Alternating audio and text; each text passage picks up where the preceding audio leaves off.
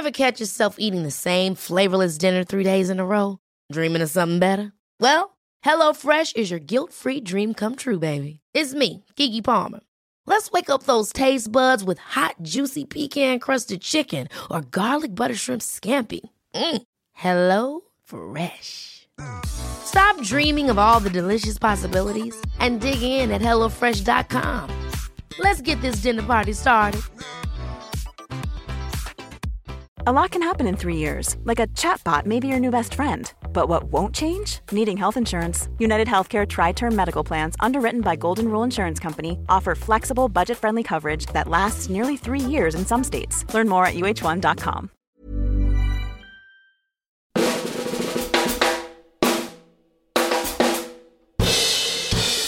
This week on Truth and Movies, crime caper The Old Man and the Gun, starring Robert Redford in reportedly his final role. Look her in the eye and you say, ma'am, this is a robbery. And you show her the gun like this. Sorry to Bother You, an absurdist workplace comedy / social political satire from first-time director Boots Riley. Well, you don't talk white enough. I'm not talking about Will Smith white. I'm talking about the real deal. And in Film Club, The Sting, the sleek 70s comedy that by a fair margin is the biggest hit of Robert Redford's career to date. Ain't gonna look too good, you killing a guy you owe money to. All coming up in Truth and Movies, a Little White Lies podcast. Michael Leader here, sitting in the host's seat, sitting across from Adam Woodward of Little White Lies. Hello. And Manuela Lazic. Welcome back, Manuela. Hi, thanks How are for you all having doing me. today, this early December morning? Not bad. Excited to talk about some pretty interesting films today. A really good week, right? Yeah, pretty strong. It is strong, but first, a bit of housekeeping, a message from our friends in Europe. All this month, Art Kino Festival are showcasing films from Europe's most prestigious film festivals, all available to watch for free. Watch, vote for your favourites, and you could win a trip to Switzerland to attend the 2019 Locarno Festival. Watch now at artkinofestival.com. But should we crack on with the films this week? Yeah, let's. First up, we have The Old Man and the Gun.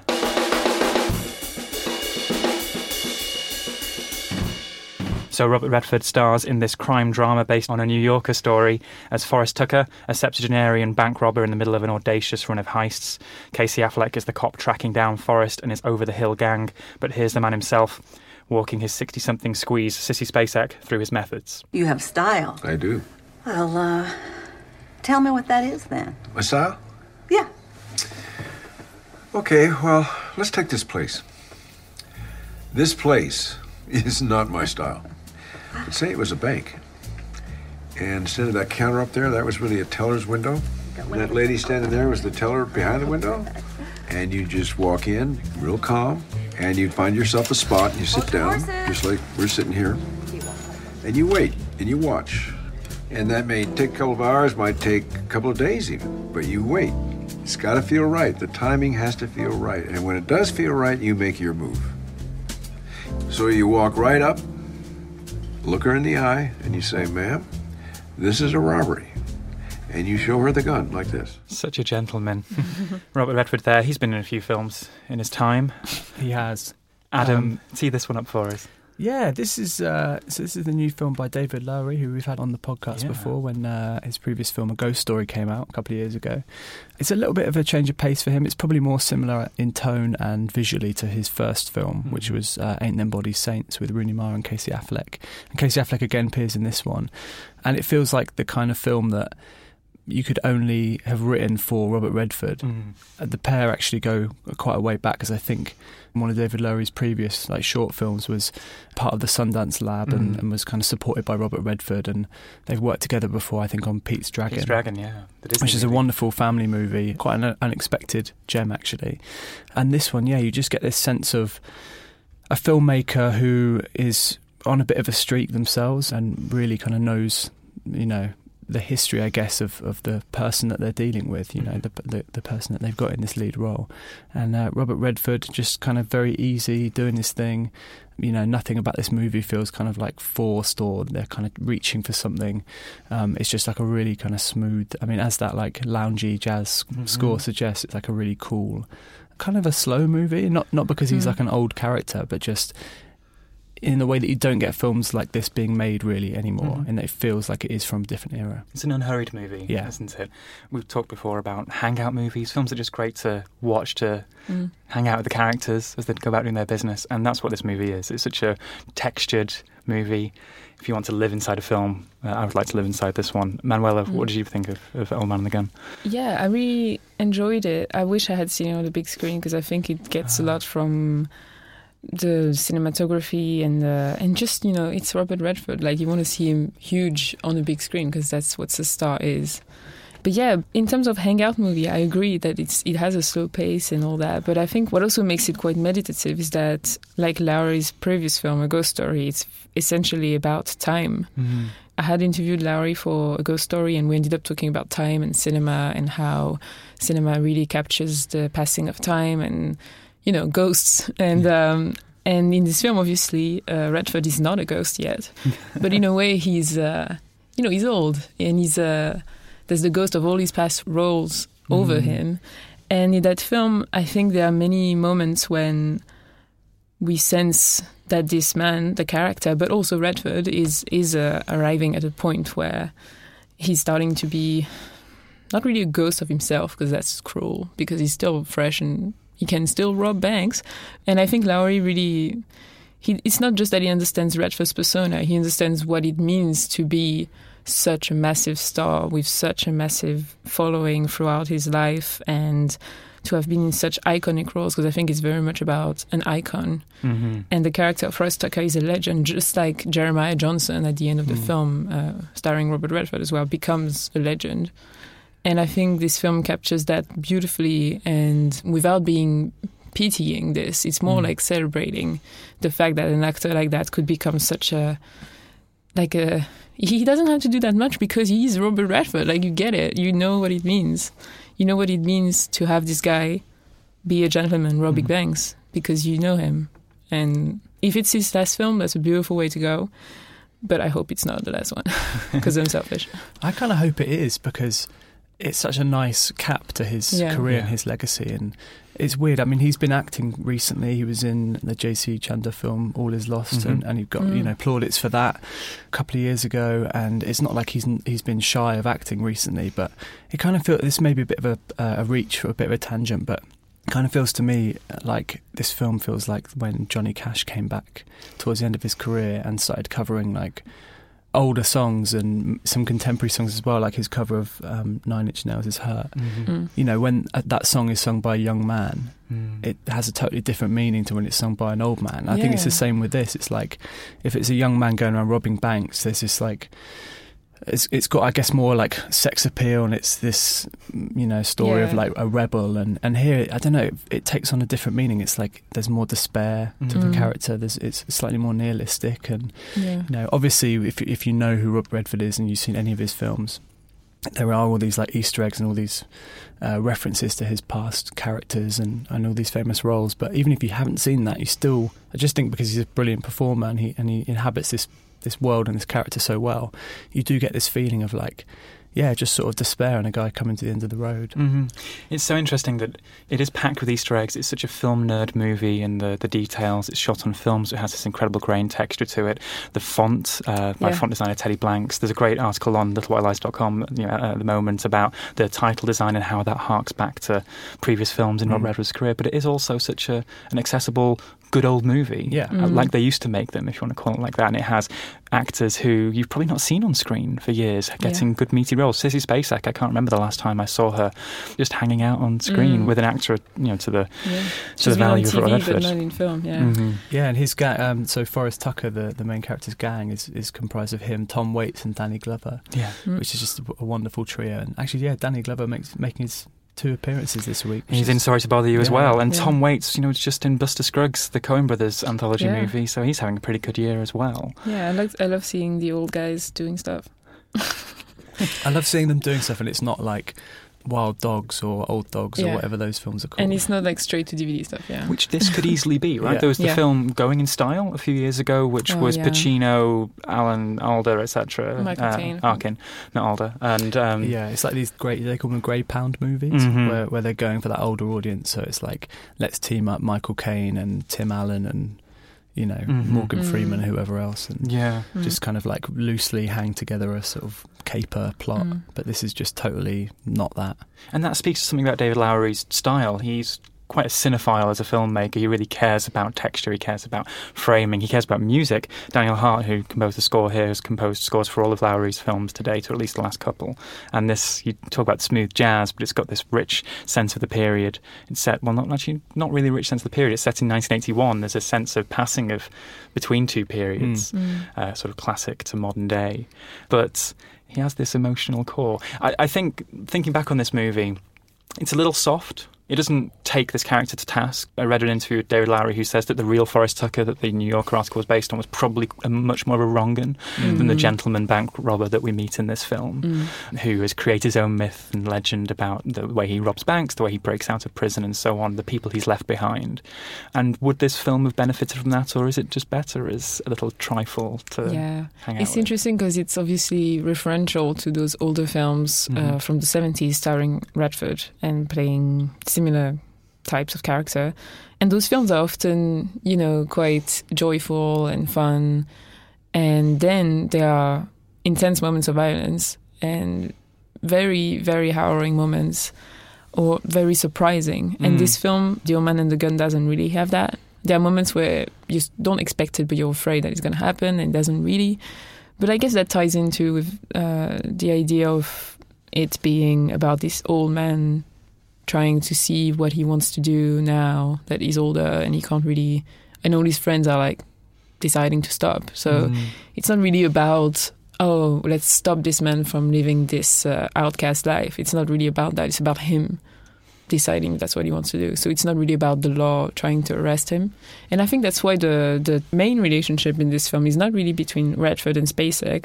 It's more between Redford and Casey Affleck as the policeman or detective trying to arrest him, because it's very much like a romance. Like, it's very much Casey Affleck at some point is like, he wants to capture him, but does he want to capture him? Because he loves the pursuit, and he defines him. And I find this film really moving about that, about having a purpose. And does Redford have a purpose? And does Affleck has a purpose? Like in that film? And they're really coming to terms with that in a beautiful, really, I think, existential way, which you don't really expect in those films. They're not always, like, they always have a tinge of existentialism, but this is like really heavy on it, and I like it for that. In a subtle way, rather than it ending with a... But it's just like, it's on the screen the whole time, but that doesn't distract you from the pleasures of, seeing a bank robber thing. Like, it's great, but I find it moving in that sense. It's a great entry into that genre of old folks doing what they do best. Just over and over again in a film. It's like right next to Sully, right next to the Post. Oh my God. I think that's a better one of the three, but that's my opinion. Any final comments, Adam, before we give it to our scores? No, not really. I would just say if you're expecting a more violent and action-packed like heist movie, this isn't maybe it. And I think the gun in the title is obviously it's a bit of a trap, really, and I like the way it's kind of set throughout the film, and so it sort of constantly surprises you in terms of playing up this old kind of character trope of the gentleman bank robber, and like subverts that occasionally, but feels like it's a really like a suitable closer to his career. Great. Well, our friend Hannah Woodhead for Little White Lies called it a balm for the soul. Yeah. But what do we think about it? Manuel, I'll come to you first for your scores in anticipation, enjoyment, in retrospect. So I was quite excited for it. I would say 4 in anticipation, because I really liked the ghost story, and that was obviously a great, exciting idea to have Redford with Lowery. Enjoyment, I would say probably 4 as well, because I had a great time. I think it could have been somehow more... I don't want to say forceful, that's not the right word, but more direct and more pointed in some aspects.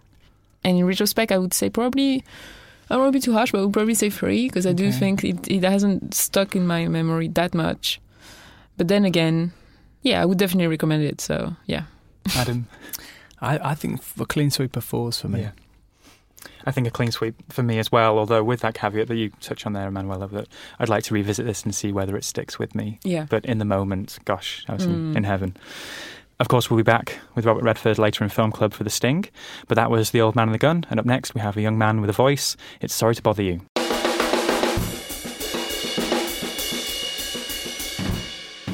Sorry to Bother You is the debut film from Boots Riley and stars Lakeith Stanfield as Cassius Green, a young lad taking on a telemarketing job.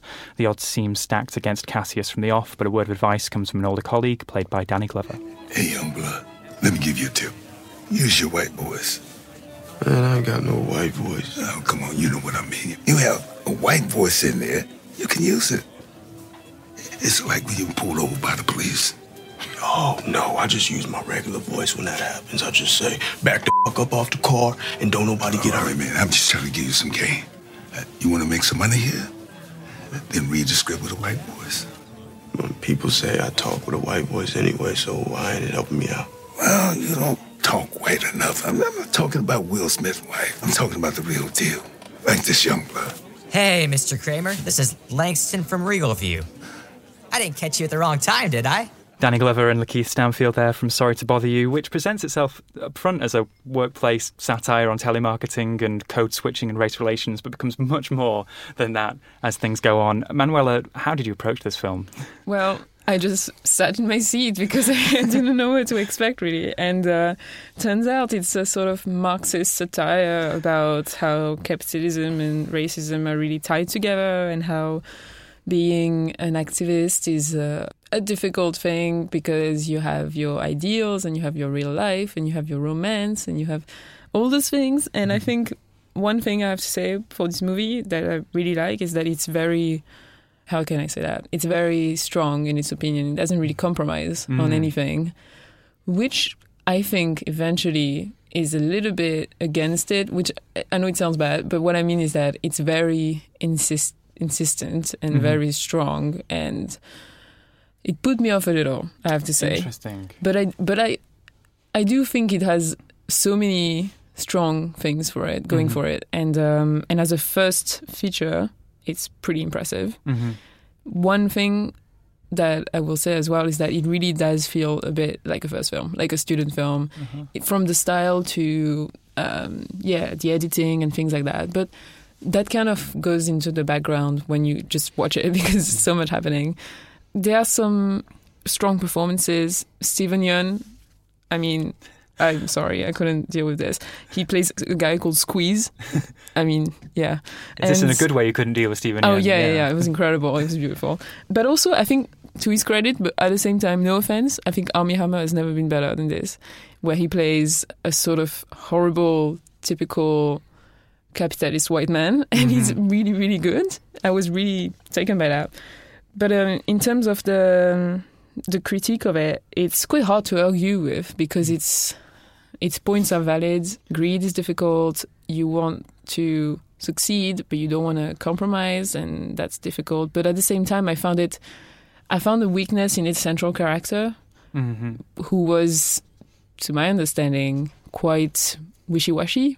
Okay. Which I know was kind of the point, I suppose. But at the same time, that makes for quite a, to me, not engaging situation. Because, for instance, the Steven Yeun character is much more clear and much more understandable to me.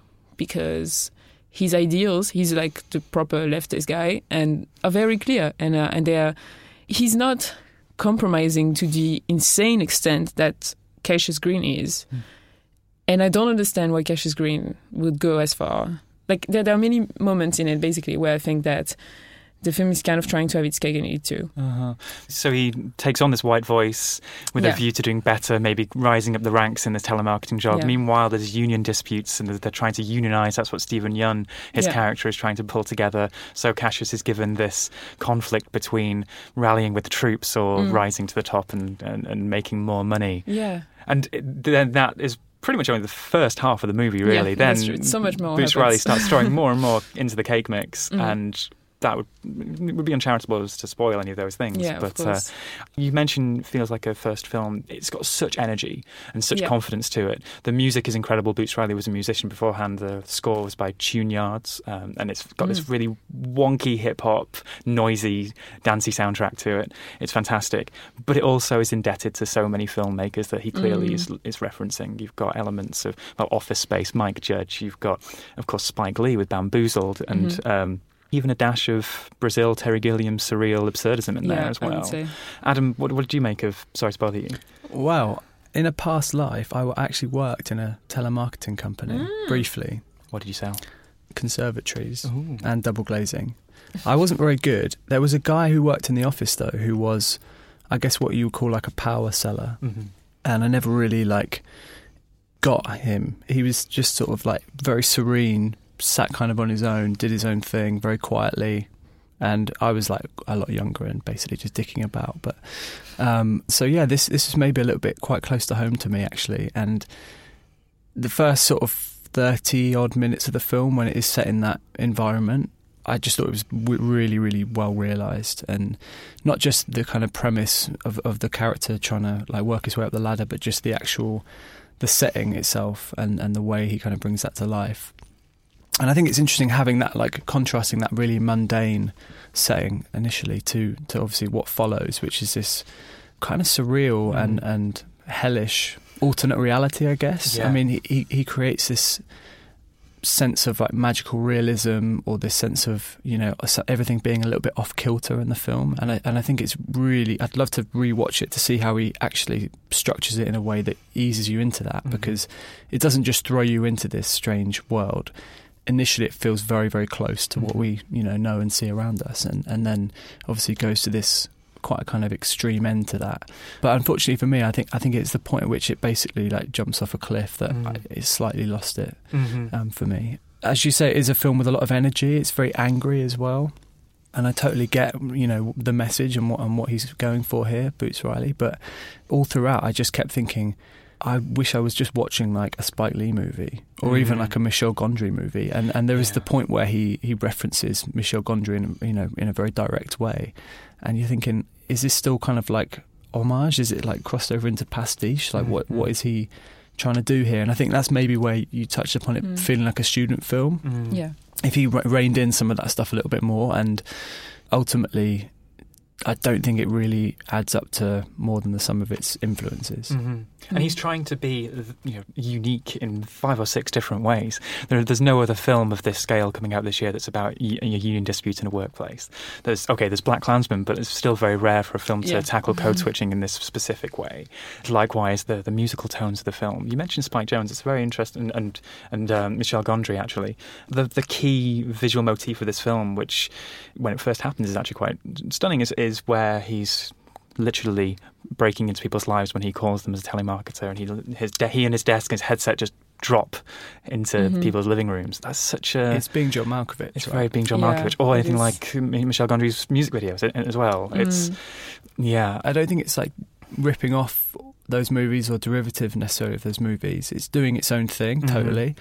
And even if you haven't seen those films, you know, you might not think, oh, this is like totally original. But I just didn't think it really like brought all those disparate things together in a way that make like a whole cohesive argument, or it just feels, it's very like, you know, haphazard in the way it's formed. And I guess that is partly intentional. I mean, the end of the film is like Catherine Bigelow's Strange Days or something. It like goes fully dystopian, isn't it? In a way that while the character arcs are quite predictable, the actual flow of the film or where it goes is incredibly unpredictable. Yeah, really. I think that's my problem with it, is that the characters are so, in a way, simple. Like there's this, it's a shame that you spend so much time on the setting and the style and bigger message and don't try and develop these characters. My main problem actually is the female character played by Tessa Thompson called what's her name? Detroit. I think her role is incredibly thin, and yet she has this obviously role in the romantic arc. This is one of those films where there's like the main story and then like, oh yeah, let's throw a romantic arc on top, which means so little, and it does not make sense for the main character, Cassius Green, to care that much about it. And I found that so, like, we shouldn't have characters like this now in 2018, and especially in a film that's claiming to be so political and so, you know, Marxist and defending minorities. This woman is like an artist, and she spends her time making strange, you know, experimental art. That's great. I love it. Do it.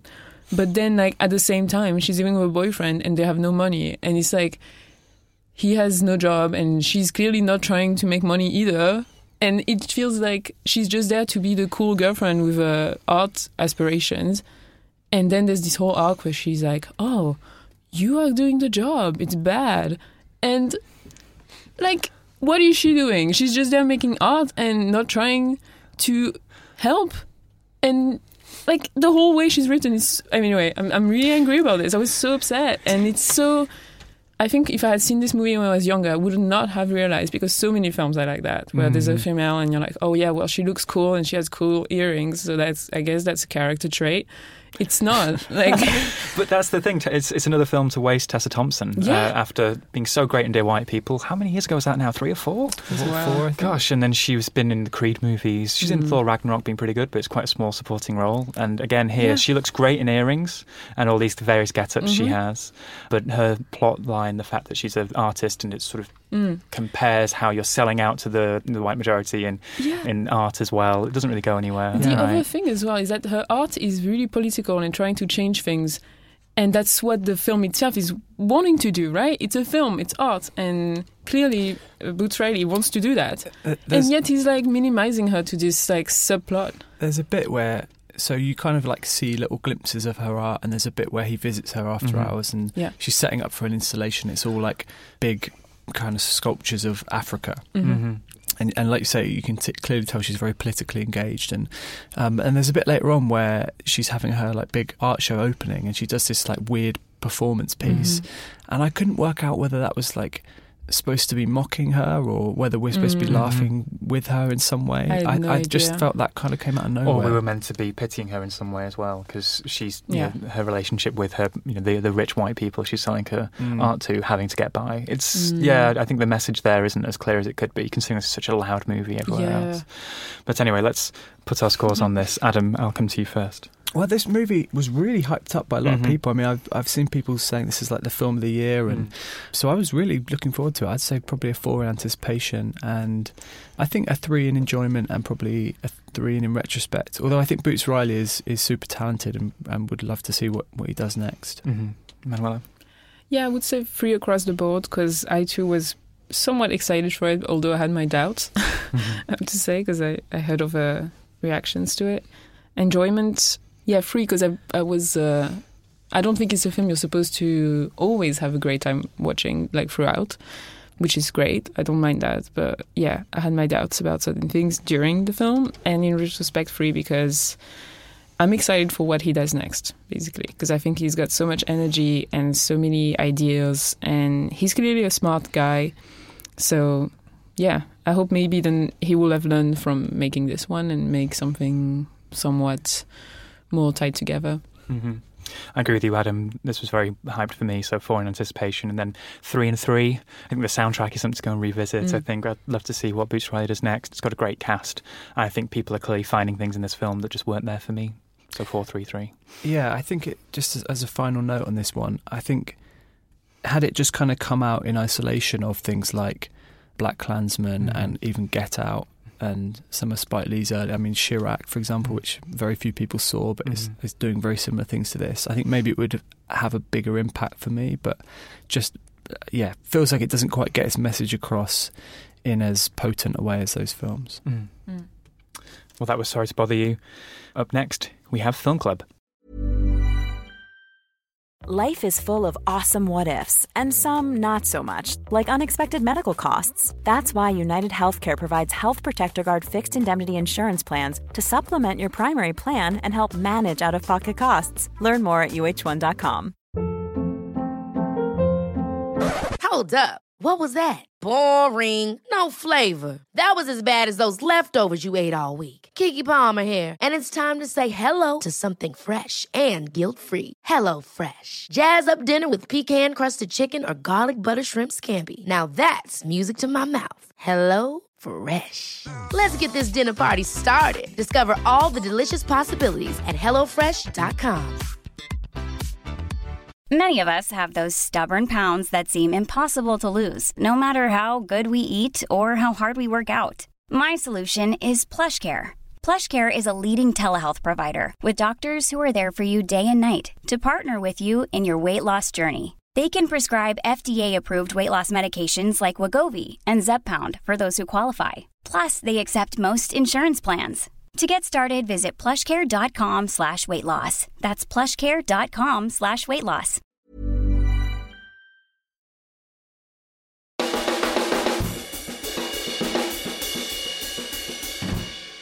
So we're back with Robert Redford for 1973's The Sting, which reunited Redford, Paul Newman and director George Roy Hill following Butch Cassidy and the Sundance Kid. Set in the 1930s, The Sting follows two con men who enact a complex plot to bring down a mob boss played by Robert Shaw. Your boss is quite a card player, Mr. Kelly. How does he do it? He cheats. Well, in that case, I'll keep my money and we'll just have another game. You don't have any to keep.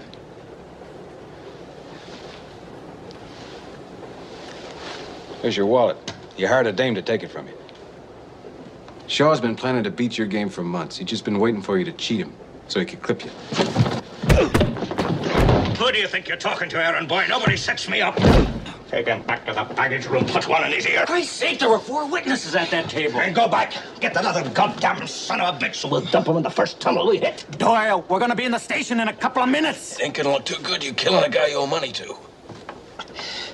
There's better ways of taking him down. What an incredible voice Robert Shaw has, right?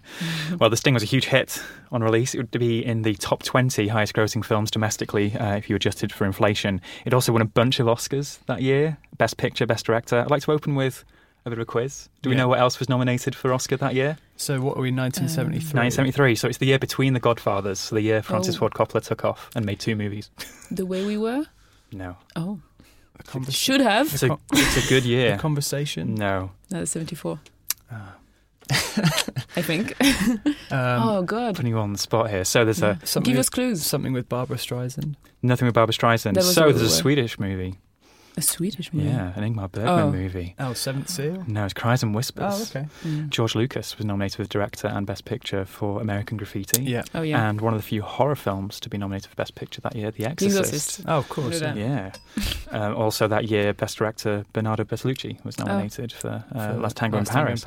So what an iconic, legendary year for films. Yeah. And then this one wins a huge hit in the 1970s, something that would become a mainstay for Robert Redford and Paul Newman in their careers. What did we make of it this time out? Manuela, was this the first watch for you? It was my first watch. I watched it last night and it was wonderful. Yeah, I mean, just Paul Newman. Like, no one has a face like Paul Newman. And I think the lighting in that movie. So I read that the film style was inspired by 30s films, but also using modern techniques. And that's why the lighting is very strange, because it's kind of lighted for a black and white film, but it's in color. So it makes for pretty high contrast, and that could be bad. And some people think it's bad, but to me, that makes everyone look so surreal. And Paul Newman especially, because he has insane features, obviously. He looks like he was made by a computer before computers, which is great. I don't mind that. But I really liked it. I thought that obviously it's an interesting film to compare with The Old Man and the Gun, because it does that thing where Robert Redford is this sort of grifter that like he doesn't seem to have a goal, an end goal, except like getting money for the next thing until he can waste it very fast in stupid ways. So that was pretty refreshing. The main thing that I really like in this movie is how the two main characters, so Redford's Johnny Hooker, great name, and Paul Newman's Harry Gondorff are together planning a con, but at the same time there's always a suspicion that one is going to cheat on the other one. So that creates an interesting dynamic. And I read that at first some producers were worried about that casting, because at the time everybody knew that Newman and Redford were such great friends. So they thought that people wouldn't buy it and they wouldn't believe in the suspense of the film of are they tricking each other or not? And turns out that was a mistake, because obviously the film made a lot of money.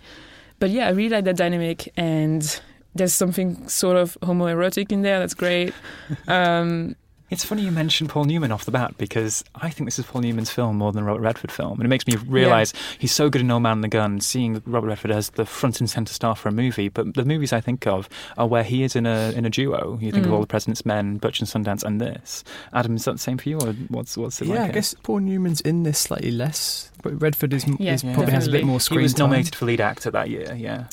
Yeah, it's interesting what you're saying about the pairing, because I think Jack Nicholson was in talks to play the Redford character at one point, and it really does rely on the audience's awareness of these two as celebrities, as friends, as co-stars prior to this. And yeah, just wonderful how it kind of subverts that and keeps teasing that suggestion that maybe they're not quite on the same side. And you really don't find that out until the very end, which way it ends up going. I think it's fascinating talking about something you picked up on earlier with The Old Man and the Gun and just seeing this film on a big screen. So I saw The Old Man and the Gun on a big screen, saw The Sting on a small screen.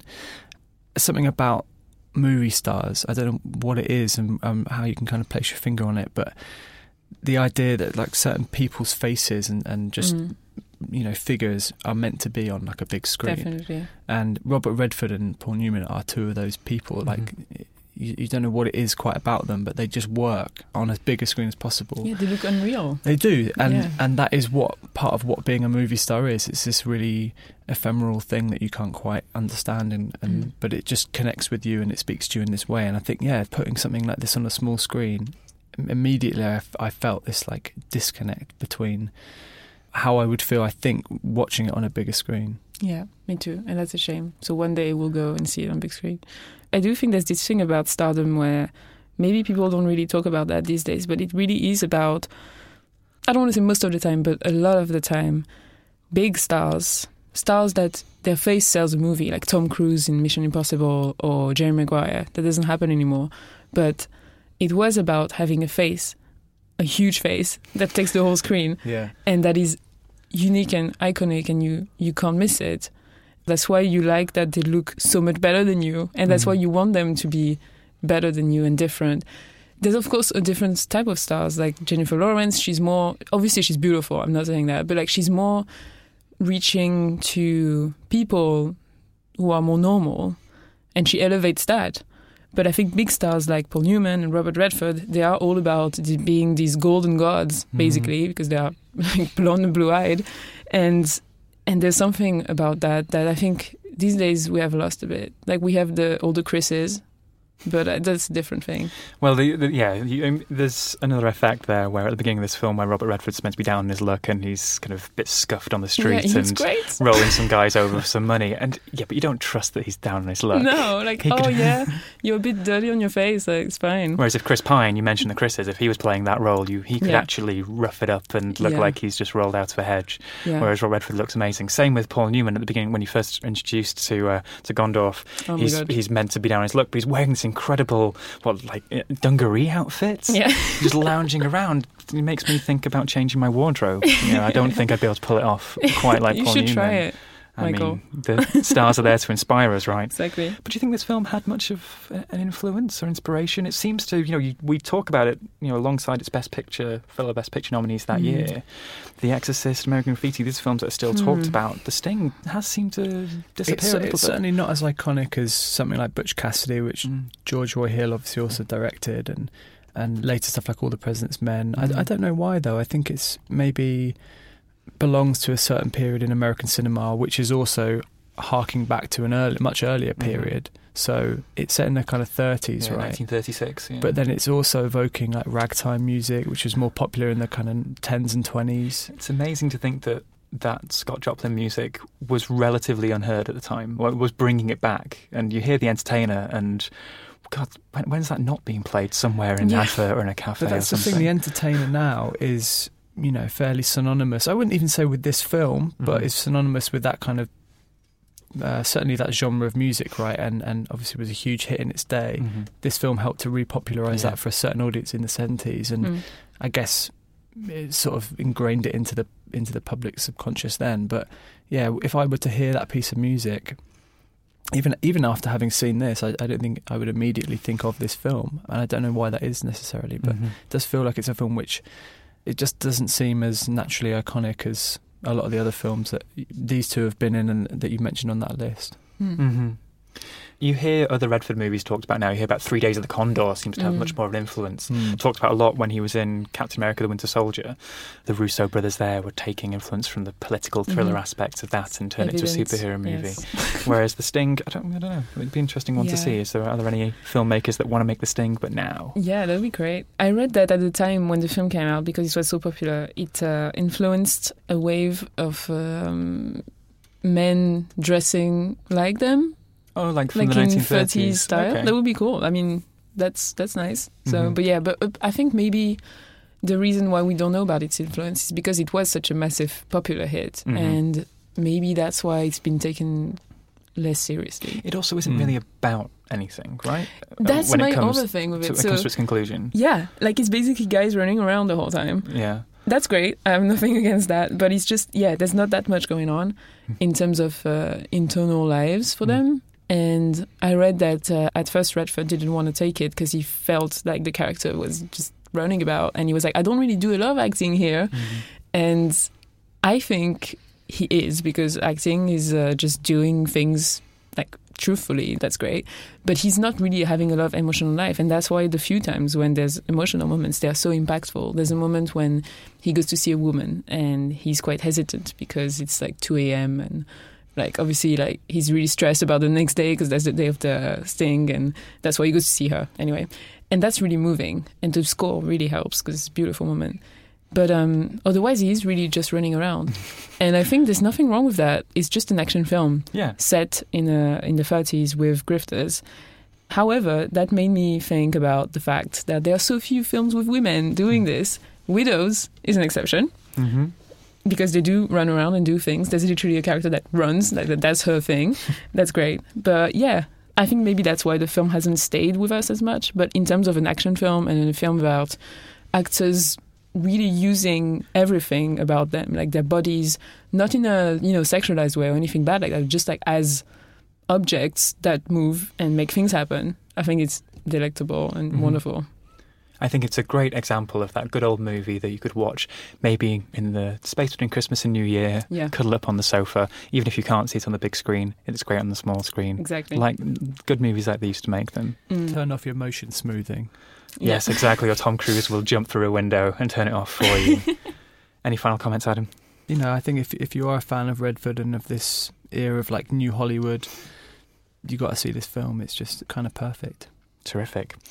So that's The Sting. Pretty good week for movies, really. But what's happening next week? Next week we have a Netflix movie. It's Alfonso Cuarón's Roma, one of the films of the year. It's finally making its Netflix bow, followed by Lars von Trier's The House That Jack Built. And then for Film Club, we're doing The Last Movie, not The Last Movie, but The Last Movie, the Dennis Hopper movie. Let us know what you think of The Last Movie at the usual channels, at Truth and Movies on Twitter, truthandmovies at tcolondon.com, or in the comments section at lwlies.com/podcast. And don't forget to go to artkinofestival.com for some great films from Europe's most prestigious film festivals. That just leaves me to say thank you to Adam Woodward for joining me today. Thank you, Manuela Lazic. Thanks for having me. I've been Michael Leader, and as always, this has been a 7 Digital production.